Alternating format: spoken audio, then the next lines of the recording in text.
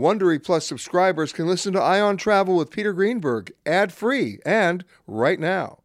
Join Wondery Plus in the Wondery app or on Apple Podcasts. This spring, if you'd rather spend time enjoying your lawn instead of trying to keep it alive, there's good news. TruGreen is the easiest and most affordable way to get a beautiful lawn. All you have to do is water and mow, and they'll do the rest. Weed control, fertilization, aeration, and even some things you might not even think of. They'll do all of it, while you can do literally anything else. With TruGreen, you can have your lawn looking as good as a putting green. That's not hyperbole. TruGreen is the official lawn care treatment provider of the PGA Tour. TruGreen offers a satisfaction guarantee, and they have a verified best price promise, which guarantees you the lowest price with no compromise on quality. You do you. Let TruGreen do your lawn care. Visit TruGreen.com to get the best lawn at the best price with the best people guaranteed. Angie's List is now Angie, and we've heard a lot of theories about why. I thought it was an eco move. Fewer words, less paper. No, it was so you could say it faster. No,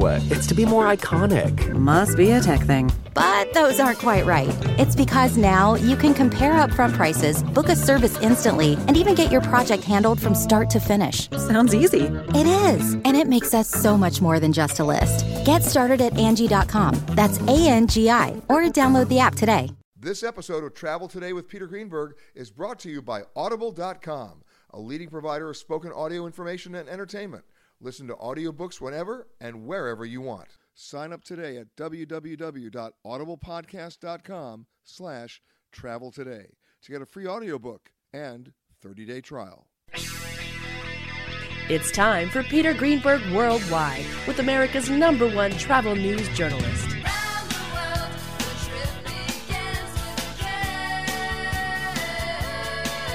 And now, the man who travels over 400,000 miles each year, your travel detective, Peter Greenberg. Hi, everybody. Peter Greenberg here, and welcome to the podcast that's done from a different location around the world every single week. One day Canada, the next day Thailand, then New York, London. You just never know. This week we come to you from Truckee, California, at the Ritz-Carlton Lake Tahoe. I gotta love Lake Tahoe and the Ritz-Carlton. This place has been open for 10 years now in Truckee. It's a true luxury hotel and all season. We're up here in the summer. And by the way, we're noticing here like a 95% occupancy in the summer. Normally we would think it would be in the winter because of ski season. Same thing's happening in Jackson Hole. Same thing's happening in parts of Colorado. In fact, at least in Jackson Hole and maybe even in Tahoe, more people are now visiting in the summer than used to visit in the winter. You know what? If you plan it right, you're going to have a great time. My next guest, a 45-year resident of this location, who's now serving her second term as the mayor of South Lake Tahoe, Wendy David. Madam Mayor. Thank you very much for having me. Yeah, I mean, so you've seen all the changes. I have. I moved to South Lake Tahoe very shortly after it incorporated as a city in 1965. So was there during a big period of growth. And you're what, 3 years old then? Yeah, I am. Okay, I'm just double checking, trying to do the math here. Yeah, very, very young. But I mean, always the double-edged sword of a beautiful place like Lake Tahoe is that it's beautiful and there's development and there's you're being pressured from all sides. Absolutely. And, this is a lake we want to preserve. It's, it's the largest alpine lake in all of North America. And so development while environment. So there are things that we're protecting at the same time. Exactly. And, when I talk to people here, they're very concerned about, obviously, maintaining the quality of the lake, fire codes, fire prevention, the mountain itself, right? Yes. But at the same time, you're developing recreational opportunities for people that they otherwise never would have had. We are, and it is probably one of the best places in the world to come and be able to enjoy any recreational opportunity that you have, depending on the season. Hiking trails. Hiking, biking, climbing, paddling, kayaking. I was saying to my husband this morning, how do I pick the best thing to talk about, that people like to do? And I thought my best thought was in the winter you go towards the mountain, in the summer you go towards the lake. But what was surprising to me is that how many other lakes are there on the Lake Tahoe Basin? Like 200? 200? Yeah. So you can hike all you want and you're going to find a lake. Are you a paddleboarder? I'm a paddleboarder. A very early morning calm lake paddleboarder. Well, the key to paddleboarding is you always want to get up before the wind picks up. That's right. Always. That's right. How far out do you go? Oh, I'll go out. Or do you hug the shore? Tell me the truth. I hug the shore, but I'll go all the way around, maybe a while, and maybe to Emerald Bay, which is one of the most beautiful places on the lake. And what's been the biggest surprise for you? Or I'll turn it around. When people come and visit you, your friends, what's the biggest surprise to them when they get here?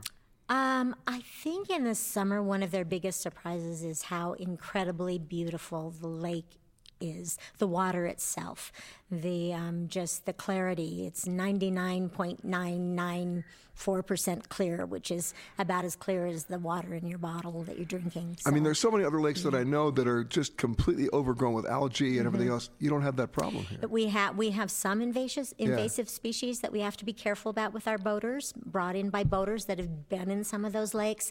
But we work hard. We work hard to keep our lake clear. And yet, on a given summer weekend, you can have 100,000 visitors here. Oh, easily. And on the 4th of July, it was probably 150,000, so, and that's just in our area. Basin-wide, it's many more. And one of the developments here, which, by the way, is not just particular to Tahoe, it's growing you got 7 new breweries. We do. How'd that, oh my God. Millennials. The millennials are building them. The millennials are buying them. The millennials are going to them. I blame everything on the millennials. I do too. That's great. We have many new breweries, and people are loving them. If you have gone out and done your great recreational activity, when you come back in, you're ready for that brew. And are you ready for that brew? I'm a wine drinker, but there's a wine spot too. Okay, so basically you're a paddleboarder and a sipper. Yeah, I am. Then there's the development issues, right? Yes. Housing, hotels, high-rises. I'm assuming you guys have a height restriction. We do, and it really limits growth, and that's intentional. But it does keep us from being able to address some of our affordable housing, workforce housing, because of the density issue. If we could go up, we could provide more housing. And yet, the minute you go up, the trade-off there is. Yeah. The trade-off is the density, and the people. It's a fine line that we try to walk between development and protection with Lake Tahoe. I know, and everyone knows, that this lake belongs to the world, and it belongs to all of us, and it's the most important thing we have to keep in mind. And you literally grew up on this lake, didn't you? I did. Came for a vacation, like many people, and just stayed. And the thing is this, here we are in the summer.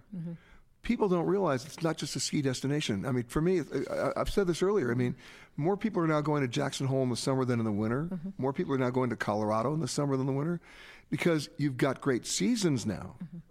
That is very, very, very, very true. And all our seasons offer something, and they all offer something wonderful. So all year long now we're having visitors, which is great. Toto, I have a feeling we're not in Kansas anymore.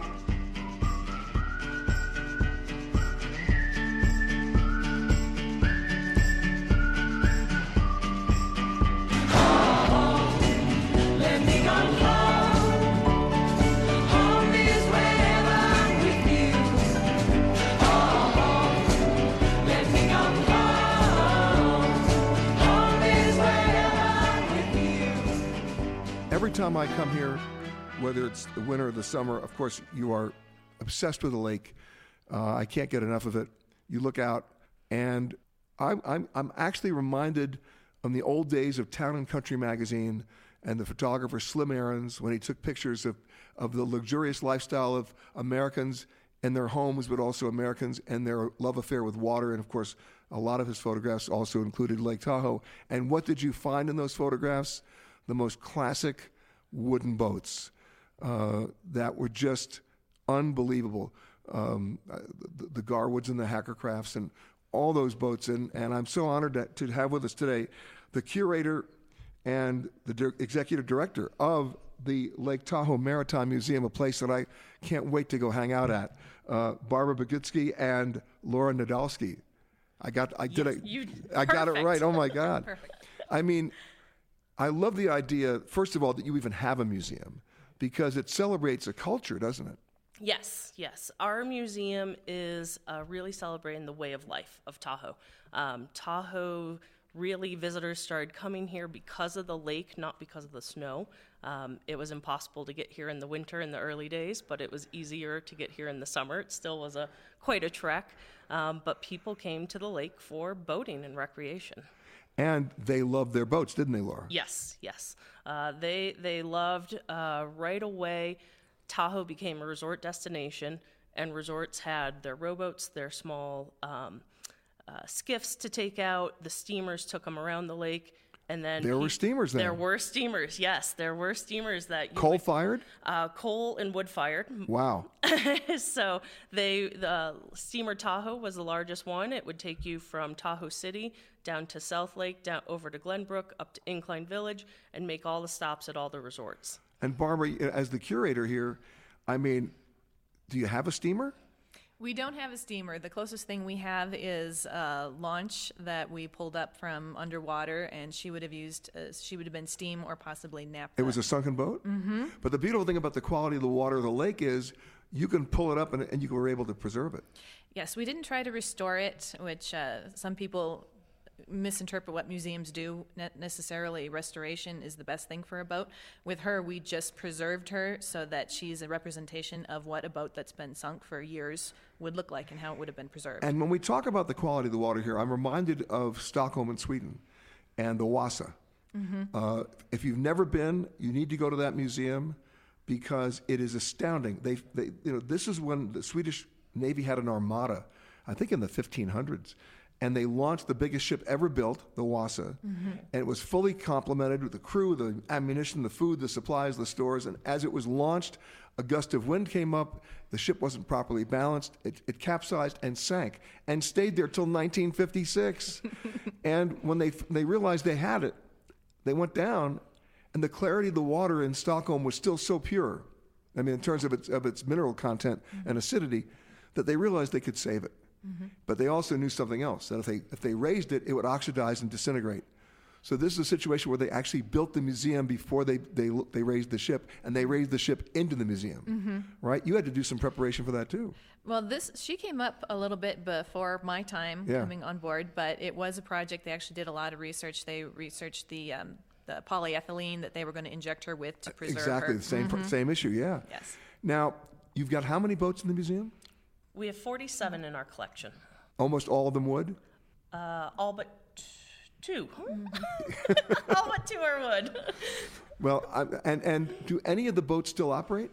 Yes, we still run a ride boat on Lake Tahoe every summer, and she's a 1934 Chris Craft. Love it. She was originally brought to Lake Tahoe as gas engine. I knew it. And she was brought to Lake Tahoe to be the ride boat out of Meeks Bay Resort. And Meeks Bay, their ride boats were known as the fastest boats across the lake. So they were going for record speed, kind of back and forth to take visitors out. And we have folks who come in today who then came up in the 40s, 50s, and their first experience ever on a wooden boat was on Stardust as a kid with a ticket. And they remember it. And they remember it, and they sometimes bring their ticket in to show us that they rode on Stardust was their first wooden boat ride. Memories on the lake. Mm-hmm. So you still do the rides? So we still do rides every week, Wednesdays and Saturdays. Are you doing any restoration work at all? We actually just did some restoration work on Stardust because we do use her, and she's on the water. Boats that go into the museum and aren't on the water, then they start to dry out and they become less and less seaworthy. So a boat that we're going to use has to be in this constant state of repair and restoration. And how do you find new additions?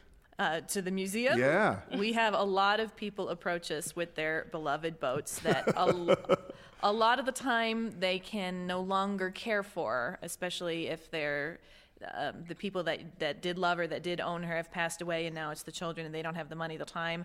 And so they're always trying to find the best home for those boats. And so they come to us, and we evaluate them based on their Tahoe history is what we really look for. And every one of the boats in your collection has a story. Yes. Yes. Well, that's what we love to share at the museum is what were their racing stories. Tahoe was a big racing lake. We had figures who were from Tahoe that then raced and you must nationally have some, and internationally. You must have some archival film on this too. Oh yes, we do. That's the fun part, right? Mm-hmm. We have a lot of the older racing film, everything from the larger Chris Crafts and Garwoods, the 7,000 pounders, to the little outboard hydroplane racers. And the Garwoods are known for their oversized engines too. Well, it depends. Sometimes for racing, you might try to put in a larger engine that may or may not work. Then you end up with a boat that's going to porpoise, or it's going to roll, or, I hate when that happens, or shoot to the moon. So it's kind of that sense of finding what works best for your boat, and especially after World War II, when you had a lot of the surplus engines, they would go on the boats. If you are continuing on to another Southwest destination, please make sure that you check the monitors inside the terminal for your proper gate and flight information. If you are continuing on with another airline, we really don't care. I am the passenger. My next guest, I can now call him a friend. We spent the day yesterday hanging out. And most people who listen to the show know that I'm also a fireman in New York. I always want to have the fire chief on the show, and I'll tell you why. They've been in everybody's house. They've been in everybody's hotel. They've been in everybody's restaurant. They know where to go. They almost know where not to go. They know where to eat. They're the best tour guides ever. And so, of course, I had to wrangle Mike Schwartz, who's the fire chief of North Tahoe, the Fire Protection District. Chief, welcome to the show. Well, thanks. I'm glad to be here. And we got quite a tour yesterday. How big is your district? So in length around Lake Tahoe, it's about 32 miles. So we like to say Emerald Bay to Crystal Bay. That includes our services in Meeks Bay, which is an independent district, and Alpine Meadows. So you've got a lot of ground to cover, and so much of it we like to say is full of fuel. We're looking at all these trees. Yeah, you are. That really is the challenge up here, is what you talked about. Keeping Tahoe blue goes right back to conservation efforts done by the fire districts to keep the trees and forest healthy so that we don't have a catastrophic fire with the runoff and sediment that would really challenge and has challenged in the past. It is. And then, of course, there's the lake itself. I don't think until people can actually get up here and look out across that water that they get an idea of how big that lake really is. Yeah, it's really alluring, and it is an amazing jewel of the Sierras. And, you know, that obviously brings with it a lot of additional hazards for a fire district that provides all service, you know, EMS, rescue, and fire services. And you told me when we were driving around in your truck yesterday that it would take you lights and sirens how long? 45 minutes from one end of my district to the other, and there's no way through the middle. Well, there is. It's just not going to go well. It's not going to go. Exactly. And one of the things that we saw yesterday when we were there is, and I should have known this, the United States Coast Guard has a base here. Right. Because it's a bi-state lake. It's a federal waterway. It is indeed, and they do have a presence, and it's year-round, and they do a great job of helping us, working with the locals and the state to keep the waterway safe. I mean, the best position you could ever get would be to be stationed here. I think so. That's where I'd be. I mean, we went out there with them yesterday and hung out. They got it made. They do. They're the nicest group of guys and ladies. They do a really good job. And, I think what's important is that our federal partners here are so good at working with the locals. I don't think you see that everywhere. You, of course, travel a lot more than I do. But I think that's one of the unique characteristics of this particular area is how well local, state, and federal government work together. Now, you're a New Yorker? Well, by heritage. Yeah. My family is originally from New York. Right. But you started out to be a doctor. I did. I came from a family full of medicine. My father was a chairman of pediatrics at Stanford, and I started out as pre-med and was going to be a paramedic, and I found myself into the love of working outdoors. So you did the EMT instead? I did EMT paramedic school, and then found my way up to Tahoe as a firefighter, where I've spent almost an entire career. But you've been here since, 78? I moved here in 1978, and I've got to watch this place evolve from a kind of a booming growth community into what it is today, which is a fantastic tourism destination and a wonderful place to live. How has it changed that concerns you? I think the change that comes with just more people having access to the outback areas is the challenges for the fire department in the recreation area and keeping people safe with fire. I was looking at some statistics. We run a fire a day up in Tahoe between the multiple agencies, and a lot of those are just campfires left over, or people honestly smoking in the woods, or just doing stuff they just wouldn't consider dangerous because they're not from here. Exactly. Now, in my fire department, 1/3 of our calls are medicals. I'm assuming you have the same. Yeah, it's higher. It's almost 2/3 here. If you kind of loop in those backcountry medical rescues, it's more closer to 2/3 of our calls are directly related to people getting hurt or sick while they're here. But some of those medical rescues, just because of the terrain here, it means you got to extricate them. That's true, and so a lot of times these calls require somebody got hurt on the mountain. Yeah, yesterday. So as we were driving around on the radio, we heard the Ranger go out, which is one of our 4-wheel drive off-road vehicles, to go do a backcountry rescue. Oh, I got to follow up on a question you asked me about drones. Yeah. So I got back to work after we spoke and drove around, and I asked the guys, hey, have we had a drone success deployment on a rescue? And they said, yeah, we just had one at Squaw Valley. They put up a drone to help find an injured hiker on a trail. I mean, drones, when properly used, are the most amazing resource because they're your eyes and ears. I mean, you can actually see where the fire's going. Absolutely. So we put up on every fire. We put it up on every rescue. They're tethered drones, so electronically they'll stay above the vehicle unless we send them off. And we have 2 with a third coming with forward-looking infrared. It's really starting to become mainstream, and we have a fully licensed program. So now we're becoming a public resource for the area because I don't think there's anybody else that's licensed the way we are. But given the terrain you've got mountain, you got lake, you got forest.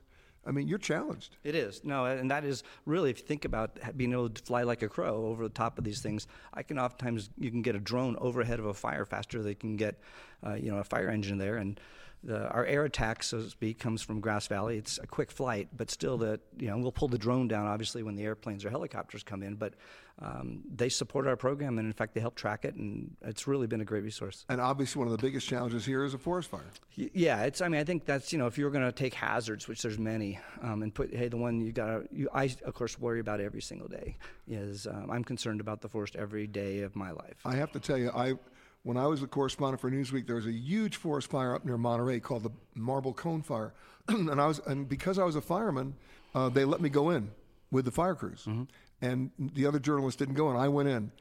You know what? I shouldn't have gone in because I wasn't properly trained for that kind of fire. And you know what they gave me? They gave me a shovel. Yeah. They gave me a blanket. You know what the blanket's for? Yes. And that's about all I had. And we got caught. Wow. We got caught with the back draft coming in. We had to dig a hole. Yeah. I'm digging a hole. This fire, people don't realize fires move at like 3 miles an hour. Yeah, you can't outrun them. You cannot do it. And I'm literally digging a hole. Yeah. And now here's the crazy part. You put the blanket over you, and the fire comes over you. Now the question is, when do you lift up the blanket? Exactly. You don't know. You don't. Because if you lift the blanket up too soon, the air gets sucked out and you're done. So I didn't lift up the blanket until I heard other voices. Oh. Then I lifted up the blanket, and obviously I made it, went back, reported my story. But here's the funny part. Now I'm flying, and I was done with the story. I go to the Monterey airport. I check in for the flight. I get on the plane, and everybody's looking at me like really strangely. I hadn't looked in the mirror. My entire face was black. Wow. It was like a bad Al Jolson movie. It was, but I mean, that was when I realized whatever I was trained for as a firefighter was not that. Yeah. Right. That's an amazing story. And few people have been through what you've been through as far as like that type of shelter deployment and have a burnover. I've been a couple of burnovers, but I was fortunate to be in my engine. But that's exactly what I worry about is the fast moving fire coming through Tahoe because of a human caused event and trying to keep everybody safe. But we've done a really good job. I have a great staff. We have great collaborators, and we're pretty good at it. Okay. Most important question to the fire chief: where do you like to eat? All right, so I hate to give away my super hidden gem. Come on. Zara's Family Restaurant is in Incline Village. It's up in Rayleigh's Shopping Center. Nobody can find it. And Andrea Zara, this is a second-generation Italian family. And go to the bar and get the bar menu. Eat at the bar with the locals. And if you want to have one thing, get the calamari steak. It's unbelievable, out of this world. You're also a barbecue guy. Well, I am, and I was hoping to have time with you to get lunch, and we were too busy because you and I were fire people. We got tied up in stories, but Moe's Barbecue has been in Tahoe City for maybe 5 years now, and they do a Bama barbecue, being that they put some white sauce on their pulled pork sandwich and so forth. They just moved to a new location on the water. I think it's the fabulous place to be. On the lake, beautiful water, great food. I hope people enjoy it. Riding along in my automobile, my baby beside me at the wheel, cruising and playing the radio, with no particular place to go.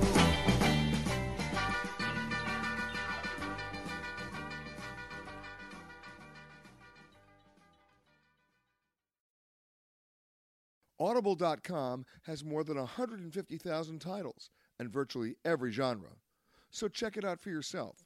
Sign up today at www.audiblepodcast.com/travel today to get a free audiobook and 30-day trial. My next guest, in the interest of full disclosure, I've known for too many years. And how's that for an introduction? Yeah, it's great.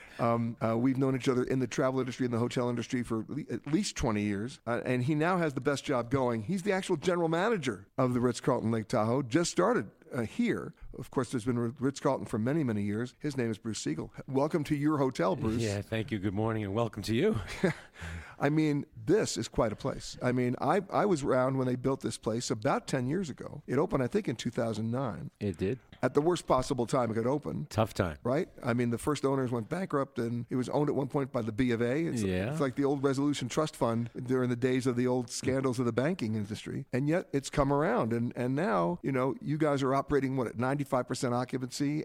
But the cool thing about this hotel is obviously where you're located, but the land that you have to play with. Location. You know, we're in the middle of North Star Mountain, which is probably the greatest family ski area going.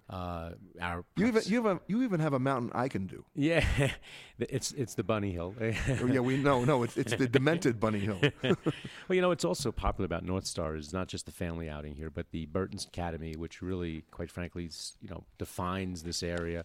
Snowboarding is so popular today, coming out of the Olympics this past year, and the only Burton Academy in the country is located here at North Star at the Ritz-Carlton. So when you think about the ski opportunities and the family events here. So for people like me, it's an opportunity for orthopedic surgery. You understand that? You know, the hands, the butt, the whole thing. You're going to feel all the pain of a good ski experience, but it's right outside the door, and it's a true ski in, ski out program. I mean, I'm looking at, I can see the lift right here. I mean, it just comes right in. 25 lifts, 100 runs, and 100% snowmaking, which, quite frankly, when there is no snow, it's a very important thing to have snowmaking. And this past winter, we were relying on it, but once March hit, March Madness took place, and here we are.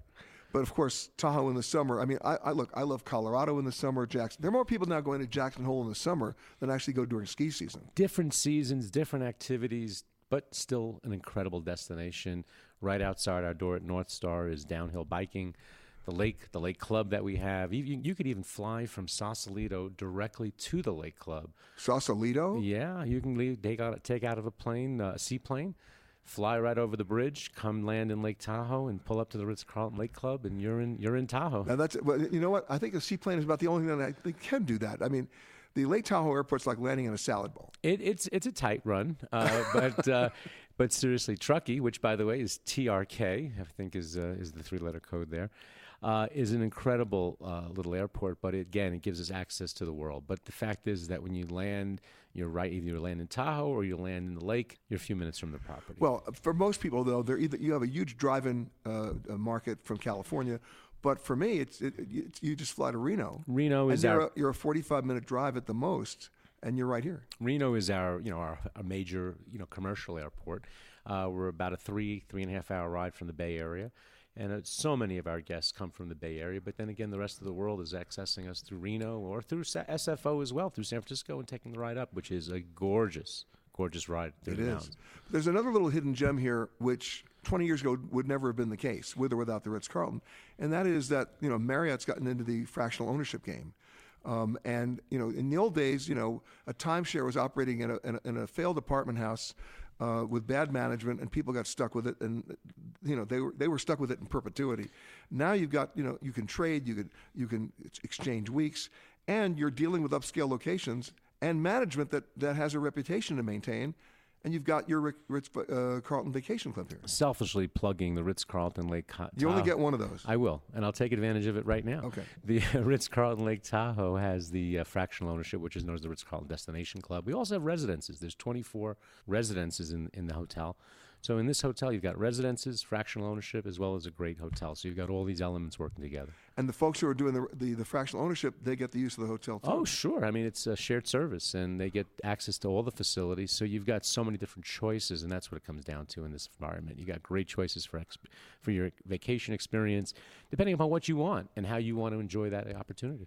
But the lift can also get you downtown. Sure can. The North Star Village, which has got theater, it's got skating, restaurants, shopping, a great experience as well year-round, and you can take the gondola right from the top of the hotel right into the village, so easy to get around. This is a brave new world for you because this is, right, you just got here. Well, a year now, believe it or not, and even broke my arm this year skiing. So as I said, orthopedic surgery. See? So, it's all part of the experience, but made sure that I really fit in, if you will, from my lounge chair days of the beach in Ritz-Carlton. You're a stronger, smarter person because of it. I'm much better. I feel like I belong. The charge for looking at this pamphlet is $3. The charge for looking at this pamphlet and putting it back quickly is $4. Over the seas and all the degrees to anywhere I please. Oh, I want to get away. When I first came to Tahoe, I'm almost embarrassed to tell you, it's 45 years ago. The food up here was deep fried, and if you could find any. There wasn't fast food, it was just not good food. And thankfully, as my next guest will attest, times have changed. She's the editor and publisher of Edible, I love the name of this magazine, Edible as opposed to Inedible. Yes. Edible Reno Tahoe magazine. Amanda Burden, another name I've known for years in another lifetime from New York. That's right, and I've been mistaken for her once because I grew up in Santa Barbara and she had a vacation home in Montecito where I grew up. So one of her guests called my house when I was 17 years old and said, "Is Amanda Burden there? I'm trying to find her vacation home." And I was this 17-year-old thinking, "You're not trying to find me." I love it. Yes. Well, I've now got the Lake Tahoe Amanda Burden. Yes, absolutely. So you heard my introduction. I mean, things really have changed. They have. They have changed quite a bit for the better. I moved most recently from San Francisco, very cosmopolitan city, all the greatest food and drink options you could imagine. So when I came here about 17 years ago. I mean, look, 17 years ago, you had some casinos. It was meat and potatoes. It was roast beef and Steak dinner. Diane. Oh my God! And yeah, right. Caesar's at the table, which is great, and you can still find that here. Yeah. And buffet culture is king. Yeah. And it was then especially, but now we have more smaller restaurants and bars that are they're on par with anything you would find in New York City, San Francisco. Really delicious, wonderful farm to fork food. Well, the demand has created that. Yes, absolutely. And there's more people moving to Reno and Lake Tahoe from Silicon Valley and the Bay Area and all over, so they are demanding that good Not food. as weekend places, but as primary residences. Yes,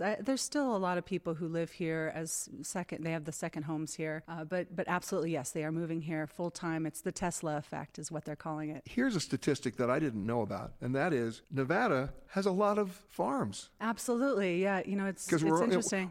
How close are we to Nevada? What? 4 minutes? Well, depends on which way you travel, but yes, about 45 minutes from Reno. Yes. So very close. But the state line is very close to here. It is absolutely. So absolutely, yeah. When I moved here from California, I thought nothing grew here except for sagebrush. I'm from California where everything grows, but I've learned that actually some of the largest growers in the nation of onions and potatoes are in northern Nevada. And garlic. And garlic as well. Garlic grows very well in northern Nevada. So take that, Gilroy. Yeah, exactly. yeah. Right.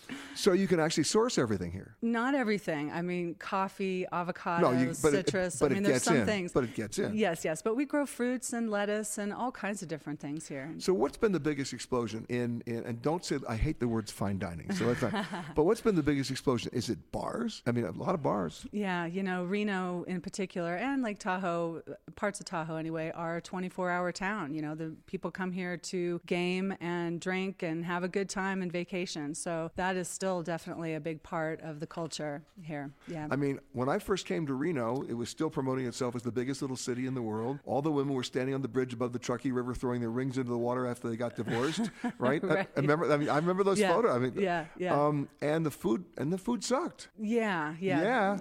Mostly, yes. There's a couple of great restaurants that have been around for a while, like Louis' Bass Corner, wonderful. Yeah. Well, the Basque is another story because if you go up and down the state of Nevada, like in Winnemucca, Mallorca, of all places. Yes, the Martin. Unbelievable Basque restaurants. Yes, the Martin, and then the Star in Elko is wonderful, and Louis Basque Corner in Reno is delicious. JT Basque in Carson Valley, yes, and you've got to get the pecan punch if you go. Really good, but very potent. What's in that? It's Amaro, brandy, lemon, soda water, and grenadine. So the words designated driver kick in? Oh, yes. Okay, just double checking. Absolutely, yes. But yeah, and to answer your question, bars are still king, and we have some really wonderful bars that have just opened recently, too, like Rum Sugar Lime and Death and Taxes. Really fun. Oh, I love the name of that bar.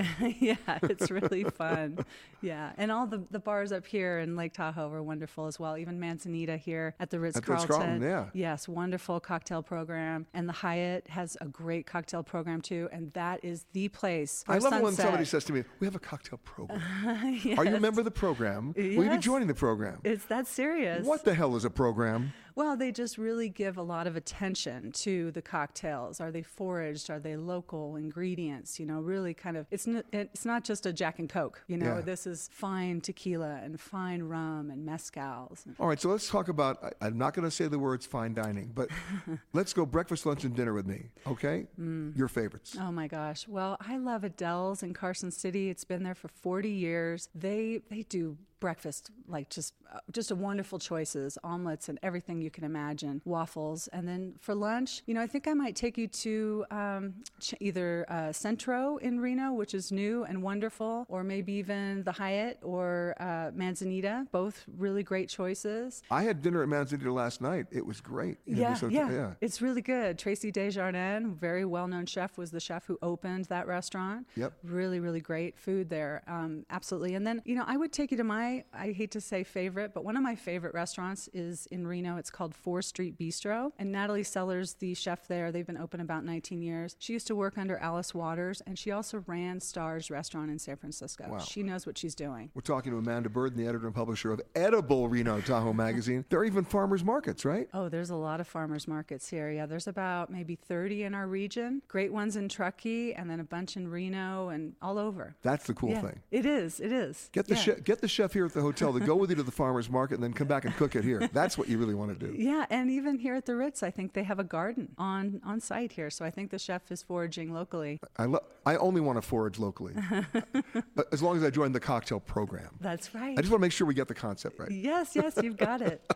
Amanda Burden, editor and publisher of Edible Reno Tahoe magazine. Thank you so much for joining us. Should there be a rapid change in cabin pressure, oxygen masks will automatically drop from the compartment above your seat, free of charge. And to start the flow of oxygen, pay your flight attendant $75.63. My mother, God rest her soul.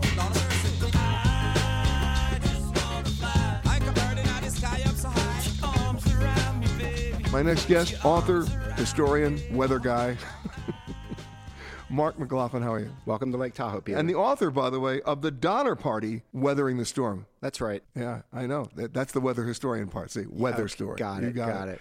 I mean, that party didn't turn out too well. No, they had their issues. They had dinner, too. But what's amazing to me, and you've seen this, I mean, we talked about this so many times throughout the show, and you just heard me about, talking about Keep Tahoe Blue and stuff like that. I mean, there is great organizational work out here to do just that. Yeah, we're going to spend a lot of money and a lot of effort trying to not just sustain. The main issue is the clarity of the lake. It's really not like picking up trash and things. I mean, that's important, the aesthetic value of it. But I think the fundamental environmental issues are diminishing clarity in the lake. And one of the bigger picture things is surface warming, which is something we really can't do too much about. But you just have to try to adjust in weather. That's right. Yeah. But, of course, it's not just preserving the lake itself, it's preserving the history. That's true, too. And that's really where you come in. I mean, there's some wild stories of the people who used to live here. Tahoe Sierra is a super magical place that way. You figure we had our Native Americans. They were going from the Great Basin to the Pacific and vice versa. And then we had the first immigrants coming out with the wagons. Of course, that's where we get the Donner Pass era in the 1840s, the gold rush, Comstock, Transcontinental Railroad, aviation, transcontinental highways. Well, just the gold rush alone, this whole area. I mean, well, they mostly were passing through here, right? But that was the whole point, right? Yes. But if they hadn't passed through here, we wouldn't be talking today. That's right, and that's one of the great things about that Donner Party story. You're right. 36 out of 81 people died, and some resorted to cannibalism. But the idea is it becomes a microcosm. It's a window into the era of this, manifest destiny, this push west, this westward expansion. Does the name Alfred E. Packer ring a bell? Oh yeah, I've written about him. I have around Halloween every few years. I'll bring up my cannibal guys. I mean, Alfred E. Packer, was he the only American ever tried and convicted for cannibalism? He could very well be. I remember the judge said you ate like 7 of the 9 Republicans that were here in the county or something like that. It's pretty funny. And the funny thing is, if you go to the University of Colorado in Boulder, the student cafeteria is called the Alfred E. Packer Memorial Cafeteria. Yeah, exactly. You gotta love that. Yeah.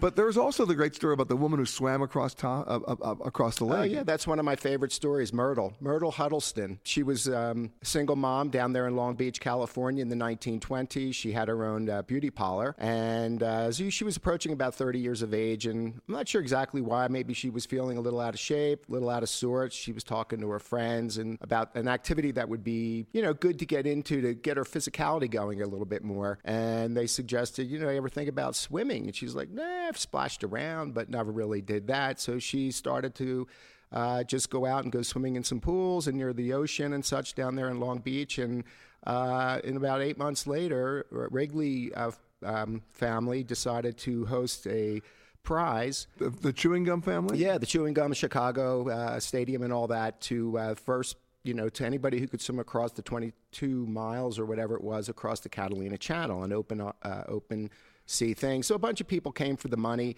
Nobody made it the first attempt. They were all pulled out. About half a dozen waited to the next month in February, and Myrtle was one of them. And she eventually, despite being repeatedly attacked by barracuda, she eventually makes it. No, wait, stop right now. You don't have to be repeatedly attacked by barracuda. You just have to be attacked by barracuda once. I'm with you. Anyway. How fast would you have been in the boat? I would have been, yeah, exactly. Anyway, she makes it and becomes the first woman to pull that off. And then it's just a few years later, it's 1931, we're in the Great Depression, and business is slow in Lake Tahoe like it is everywhere else. Very famous hotel that burned down in the 1960s, the Tahoe Tavern right outside of Tahoe City. They said, we're going to throw out there a cash award and a trophy for anybody who can come up and swim from the Nevada side of the lake across to our hotel. It had never been done. The lake has a long history of not recovering drowning victims because it's very cold and very deep. So basically, if you go, you're done. Yeah, in a sense. Well, she comes up here in August of 1931. Now she's got her coach and everything. So how many people have actually, do we know how many people have died in the lake? As drowning victims? Yeah. I don't think we have any specific number. Scores. Yeah, because when they go, they go. It's a deep lake. That's Bye, right. Well, the other thing is, because it's cold, it's in the 30s at depth, your body will never decompose and create the gases that float you back. Tell that to CSI. Yeah. It feeds a lot of crazy there's one thing I've always wanted to do, and you're going to laugh at me. So get a little rowboat with a little small engine and go out to the middle of the lake and then bring a friend and wait till the moment where I can look at him and say, I knew it was you, Fredo. Oh, okay. I was going to say you're whacking him like Frodo. That's Godfather 2. It is Godfather. I knew it was you, Fredo. Yeah. That's funny. Yeah, okay. So anyway, Myrtle goes down to the east shore of the lake, and she's eyeballing across. It looks like about 10 miles straight shot to the hotel. She covers her skin with grease. She jumps off. No barracuda. Yeah. Nothing to worry about there. Jumps off of a rocky output called Dead Man's Point. Pretty auspicious start. Yeah, no kidding. So she's swimming across the lake. Everything looks good. We have a prevailing southwesterly wind. Kicks up in the afternoon. Was that beneficial to her? Negative. It became a very windy day, so she's blown completely off course. And to the north end of the lake, she's trying to go straight across at the most narrow part for herself. And she's blown off course. Hours are going by. She's getting hit with the waves. She's trying to keep herself from being beached. Anyway, hours go by. By the way, I try to keep myself from being beached. Sun goes down, still windy. Sometime after midnight, the 2 escort boats lose her. So they're calling out, Myrtle, Myrtle, it's 2 a.m. They'd hear nothing. They said, we're going to go back to the hotel and we're going to get her in the morning. Are you kidding me? No, I'm telling you. They go back to the hotel. The coach is like, what's going on, guys? That was the only thing you had to do. Anyway, they lose Myrtle. And one of one. Yeah, right. So at dawn, about a dozen boats go flying out of Tahoe City, out of this hotel. And, they're going to fan out because nobody knows where she is. And within like a couple of miles, one of the boats comes up and finds her. She's just treading water. She's like, pull me out. I can't do it. I'm hungry. I'm cold. I've got muscle spasms. I'm not going to make it. Who's on that boat? Her 16-year-old son, Everett. He's like, Mom, you can do it. She's like, well, get out. He's like, I can hear them calling for you from the pier. She's like, well, move the boat. She starts to swim again. Are you serious? Yep. She comes right up onto the beach. They got the ambulance there with the gurney and everything. She crawls up into the lobby. She gets her $900 cash and the trophy. It took her 22 hours and 55 minutes. She lost 10 pounds of body weight, and that was longer than it took to swim the Catalina Channel. I love the fact that she crawled into the lobby. Yeah, exactly. I don't need any help. Is Myrtle memorialized anywhere here? No. It's one of my. I wrote about her in my somebody very should first bring book. back the trophy. Somebody should bring it back. It's funny how we have these great, iconic, and these are great stories, and that's one of the things I like about the history. I focus, if you can start throwing out numbers and data and facts, people just drift away. But if you can tell them stories, people can embrace that. Yeah, I'm telling you, somebody should bring back the trophy, and you know what they have to call it? The Myrtle. It's got to be the Myrtle. I'm going for the Myrtle this summer. The golden Myrtle. Now they swim the length of the lake. Yeah. Like 3 times. Yeah, but that's for sissies. We're talking the Myrtle. I know. We're going big time for the Myrtle. Got it. Hello and welcome to Alaska Flight 438. We'd like to tell you now about some important safety features of this aircraft. The most important safety feature we have aboard this plane is the flight attendants. Please look at one now.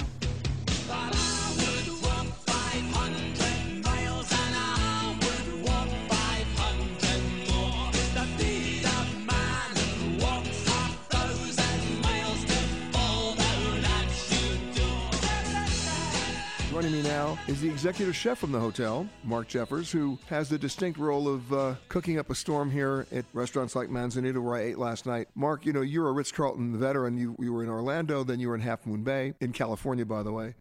What's different about cooking here in Tahoe? First of all, you're at elevation. Right. So the soufflés have a problem.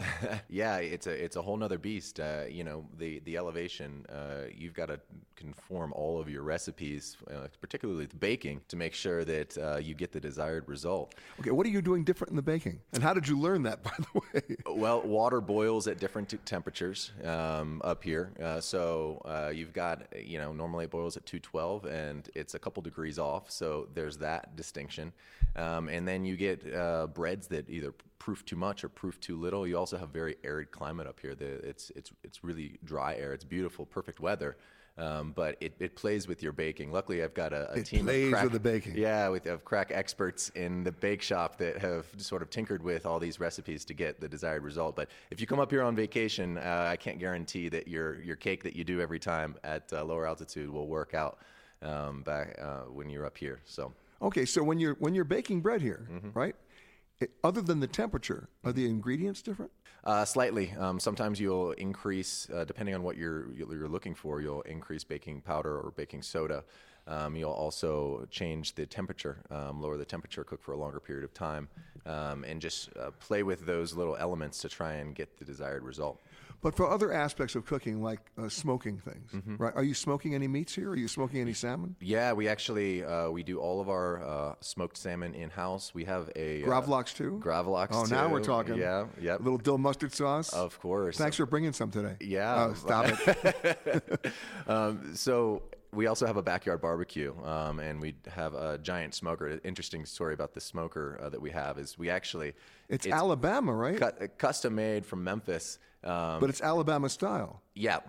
And then we've actually got the smoker that came first, and they build the walls around the smoker. So if we ever want to get the smoker out of there, we've got to tear down the whole restaurant, because that was the first consideration in making sure that we had the proper barbecue, was getting a great pit. All right. So now, does the altitude affect the smoking too? No. We don't see any issue with that. The smoke and the temperature, that's pretty much standard guidelines. But you made a distinct choice to do the Alabama Memphis style barbecue. Yep. And what is that? So we do for our ribs, we do a Memphis rub, which is actually a dry rub. So it's a blend of spices and seasonings. We use about 12 different spices, rub it down. So you got the Colonel beat. Yeah, well, I think so. Yeah, okay. You'd have to come up here and check it out for yourself, but in my opinion, yeah, by far. And then we offer several different sauces. So we make our sauces. Let me ask you a question about the barbecue, because I fashion myself as a somewhat good barbecuer. Sure. When I do the ribs, right? I'm talking about the pork ribs. Sure. I marinate them, right? And I marinate them for 2 or 3 hours. Right. Then I don't just throw them on the grill. I bake them at 250 degrees, so it's low heat. It's not hot. And I do that for like 20, 25 minutes. And then I throw them on the grill. So they don't overcook on the outside. Right. No, and I do the same thing at home. I don't have a smoker at home. Yeah. So if you're trying to get, tender pull apart ribs at home, that's exactly what I recommend. I marinate them for, as long as you desire, but then get them covered up in a pan. I like to put a little moisture in the pan too. So I'll put a little beer in the bottom of the pan. Can't go wrong with that. And then put them in the oven for an hour or so, and then finish them on the grill is a great way to do it. Because I don't have a $20,000 smoker at home to be able to replicate it. Well, but here's you you get darn go to your close. smoker, just do takeout. Tell everybody you cooked it at home. That's it. That's the secret to cooking. What's your signature dish here? So we're 3 hours away from San Francisco. A lot of our clientele comes from the Bay Area. So, our guests that come here know food and they understand Northern California cuisine. So, I think in Manzanita, our signature restaurant, we do a great job of really putting forth some really dishes that compete with some of the best restaurants in California, Northern California, San Francisco. So one of the things we do is a nettle cavatelli. So we take nettle puree, make a cavatelli, and then mix it with a Dungeness crab, wild mushrooms, a little bit of confit fennel, and a lemon butter sauce. And that's one of our signature dishes, very Northern California.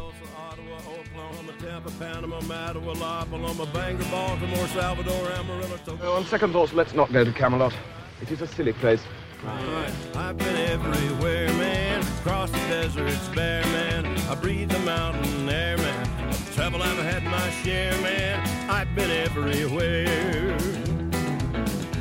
I've been to Boston, Charleston, Dayton, Louisiana, Washington, Houston, Kingston, Texas, down to Monterey, Faraday, Santa Fe, Tallapoosa, Glen Rock. We've been spending the entire show here talking about this incredible, beautiful environment that we're in, and my next guest knows a little bit about protecting that beautiful environment, not to mention researching it so you can learn lessons from it that may be applied elsewhere around the world as well. Her name, Heather Segali. She's the Education and Outreach Director from the University of California, Davis Tahoe Environmental Research Center. Say that 5 times fast. I can't. It's a nice long title, isn't it? It is, but it's a cool, and you've been out here for a long time. Yeah, half my life now, about 24 years. And like so many people here, you came up to ski and stayed. I never left. I couldn't leave. It was too beautiful. So what's the work that you're doing at the center? So we have 2 main missions: research, education, public outreach. Well, I guess that's 3 if you break it down. But the research is about the lake, clarity, aquatic invasive species, climate change, the physics of the lake, all the things that can tell us about what's happening in the lake. We're trying to make Lake Tahoe the world's smartest lake. All the information that we gain here, we use at lakes elsewhere around the world. Well, you mentioned clarity, and people before you on the show have also mentioned the clarity, but give me the reasons why it's so clear. So it is so clear because of the limited number of sediment particles, the runoff, and algae, and the runoff. And the runoff. And so because Lake Tahoe has such a small watershed, the area of land that influences the lake, it ends up remaining clear over the thousands of years since it was formed. It's naturally protected. It's naturally protected by the size of the watershed. Until we show up. Then we show up and we can wreck it pretty quickly with our development. So now we're trying to make up for the way that we did the development in returning the natural system to functioning the way that it should have. In a forested area, the water would infiltrate into the forest floor. When you build a road, build a house, you're all of a stopping sudden, that flow. You stop that infiltration, and so now you have to make up for it. Where's that water going to go instead of running off and grabbing all the pollutants? So you've almost had to change the building codes. They've changed the building codes. And they're using science. So the development agencies are using the science that we give them to make the best decisions, science-informed decisions. So give me in layman's terms an example of how you were able to do that. So the big thing is, two big stories are way back when, 1950s, 60s, they were able to, the scientists were able to show the development agencies that the treated sewage effluent, if that would continue to go into the lake, would cause the lake to turn green in a matter of decades, because that is high in nutrients and will cause the algae to grow. So the sewage, even though it's treated, the sewage effluent is pumped out of the Tahoe Basin and used in agricultural fields or wetlands, or injected into the soil outside of the basin, so that never gets into the lake. And the cool thing was they made that decision decades ago. Smart move. Yep. And then just that long-term record of measuring clarity and seeing that it was changing was able to bring in federal funding, state funding to try to do all these things. Like we said, mimic the natural systems. Even though we have the development, it is a big experiment. Can we live here in this very sensitive, beautiful place and still protect it? And you say you want to make it a smart lake. You want to take the lessons you've learned here and apply them to other projects around the world. Yeah, and so we do that through robotics, through really interesting equipment. We have a nearshore sensor station. We are able to measure all kinds of things. We're looking at the physics of the lake, the composition, the chemistry of the lake, and use that information to understand the lake as best as we can, so that the decisions that are made are based on the best available, content and information. What's your biggest challenge? My biggest challenge is educating the visitors. We have millions of visitors that come here each year. If you have a center. So we have two small science centers. One is the UC Davis Tahoe Science Center. The other one is the UC Davis Tahoe City Field Station and Erickson Education Center. They're in Incline Village and Tahoe City. And we try to educate people about what are the stewardship actions that they need to take to protect this place. And for people visiting here, I'm looking at one of your brochures that calls, Explore Lake Tahoe in Depth.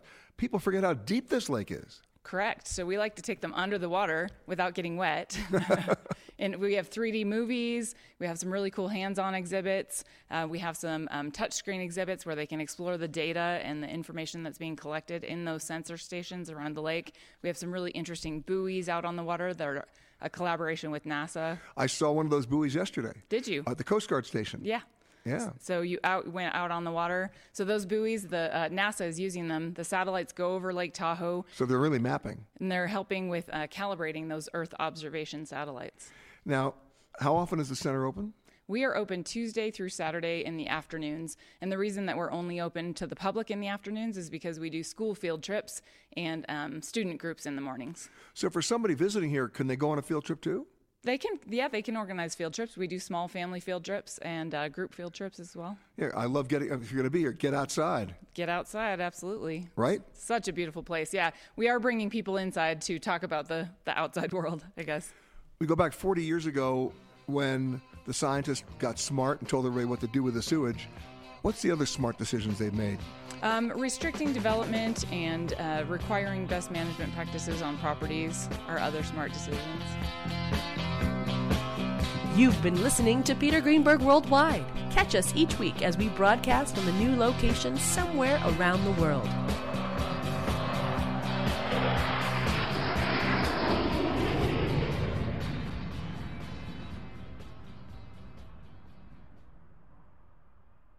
If you like Eye on Travel with Peter Greenberg, you can listen early and ad-free right now by joining Wondery Plus in the Wondery app or on Apple Podcasts. Prime members can listen ad-free on Amazon Music. Before you go, tell us about yourself by filling out a short survey at Wondery.com/survey. You know how to book flights and hotels. All you're missing is a tool to plan the travel experiences you'll have once you arrive. That's why you need Viator. Book guided tours, activities, excursions, and more in one place to make your trip truly unforgettable. Viator has over 300,000 travel experiences to choose from. Everything from simple tours to extreme adventures and all the niche, interesting stuff in between. So you can plan something that everyone you're traveling with will enjoy. Real traveler reviews give the inside scoop from people who've already been on the experiences you're considering. So you can plan with confidence. Free cancellation helps you plan for the unexpected. And 24/7 customer support means you can travel worry-free. Download the Viator app now and use code Viator10 for 10% off your first booking in the app. Find travel experiences for you. Do more with Viator. Are you ready for an all-new season of Survivor? You better be, because Survivor 46 is here, and it's 90 minutes of twists and turns you don't want to miss.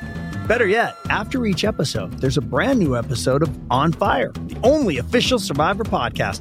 Each week, we go behind the scenes of the episode's biggest moments, taking you into the how and the why things happened. And this season, we're very lucky to be joined by an expert, the winner of Survivor 45, Dee Valladares.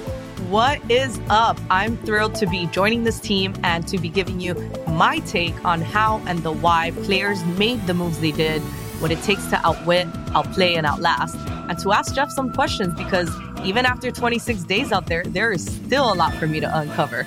Bring it, Dee. Listen to On Fire, the official Survivor podcast, wherever you get your podcasts.